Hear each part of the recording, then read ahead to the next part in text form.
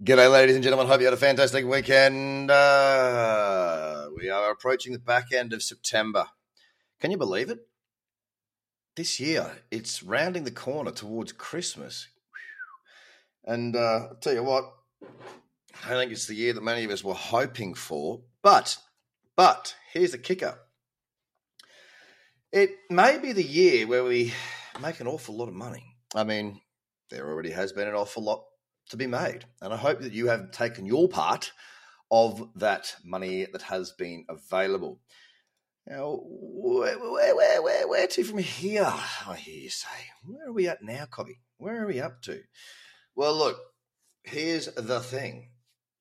Bitcoin, you know, the market dominator, the big dog, right? It's got a higher low. Now, I suggest that you go across to the Trader Cobb YouTube page, okay? Go to the Trader Cobb YouTube page and have a look at what I did on, well, today being Monday. And the reason I suggest that you go and have a little wee sticky beak on that is, well, quite simply put, it's talking about my view on the market. Also, you can have a look at the one I did on Friday as well. Friday, I spoke about the hope that we would see the market pull back a little bit further after those two bounce days. And we were in a bit of red on the Friday at the time. Now, it did fall quite heavily on Friday to be down 9.5% at one stage. And, of course, it recovered. It bounced off of the lows of that session, which was an old level of resistance acting as support. It bounced about 5.3%. So for me, looking at the market now, after suggesting that I hope it would, we'd see it decline and see a bit of a fall in the market and then a rebound so we'd have a higher low. Well, it's actually all happened. It's happened perfectly, actually, because we've rejected that 41,000 or thereabouts a couple of times. First on the Friday and then again on Sunday's session, which was obviously yesterday. Today, we've since broken the high of that candle. Not by much. We started the day off with a bit of a gusto move, a bit of a poof, which was great to see. And we've since from then gone pretty slowly. There's not been a great deal going on since that original kickoff to the morning. And we're up 2% right now on Bitcoin, sitting at right around $44,000. Now, if we can push up through 45,236 as done or as shown on the FTX futures chart, we will have the daily back in an uptrend. And that gives me confidence. It not only gives me confidence, it gives me the ability to do what I do. I trade trends, you see. I keep it real simple. I follow the direction the market is going. And if the market does not have a direction, well, then I simply sit on my hands and I wait. Okay, it's real simple stuff, not to overcomplicate it. Okay, not too overcomplicated. And if you want to learn more about that, there's a free course at tradercobb.com. Okay, so Bitcoin and Ethereum both have higher lows. Bitcoin's up just over 2% right now, back above 3,127. And I did buy a wedge of Bitcoin today. I bought more, sorry, not Bitcoin, Ethereum. I bought more Ethereum today. And between Bitcoin and Ethereum, by the way, Ethereum only needs to get above 3,175 to have itself in a daily uptrend. Of course, that's the kickoff point. We want it to continue to move higher and really solidify that trend and follow through. But it's currently $3,127. So, you do the math. It's not very far away. $50 gets us there. A $50 move on Bitcoin, on Ethereum, gets us into a daily uptrend on Ethereum. Now, why is that important? Well, there's many others across the top 10 that have got the potential for higher lows. But if we look at our total market capitalization right now, it's 1.9 trillion. That's a nice number, isn't it? Let's just call that 2. Let's call it 2. And between Bitcoin at 831 billion and Ethereum at 370 billion, we're sitting at about, let's call it 1.2 trillion. So more than 50% of the entire market capitalization is held within Bitcoin and Ethereum.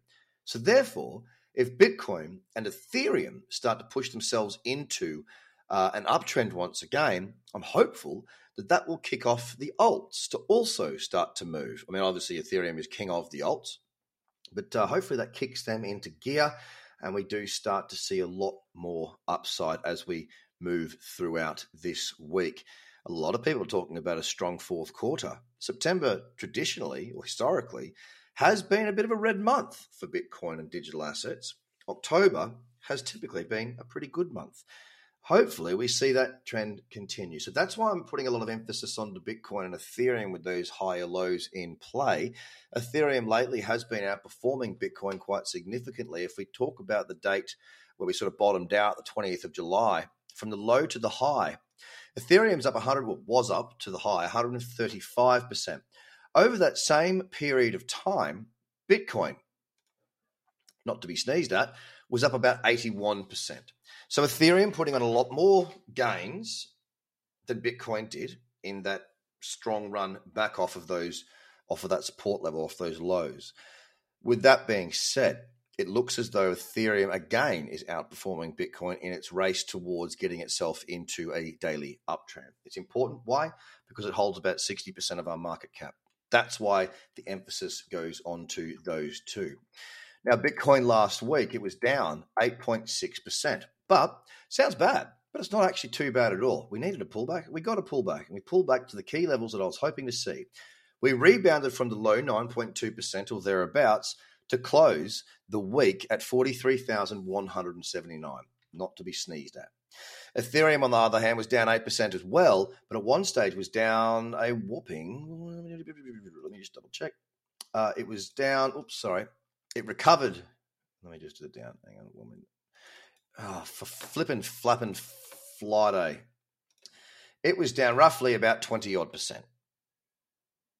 Okay, it was down 20-odd%. It regained from its lows around 26.31.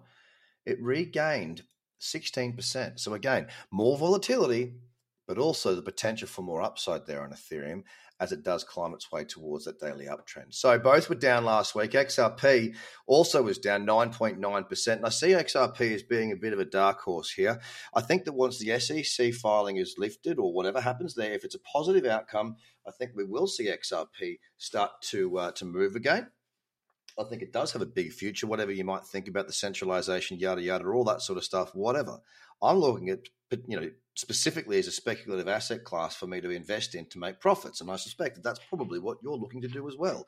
We can all say that we're here for the tech. And sure, there is an element of that for which we are here. However, we are here also to enrich our lives, starting, first of all, by enriching our bank balances or our crypto balances. So I think XRP may have its day in the sun. I think it's still yet to come. And I think a lot of it hinges on that SEC filing. It also has a higher low.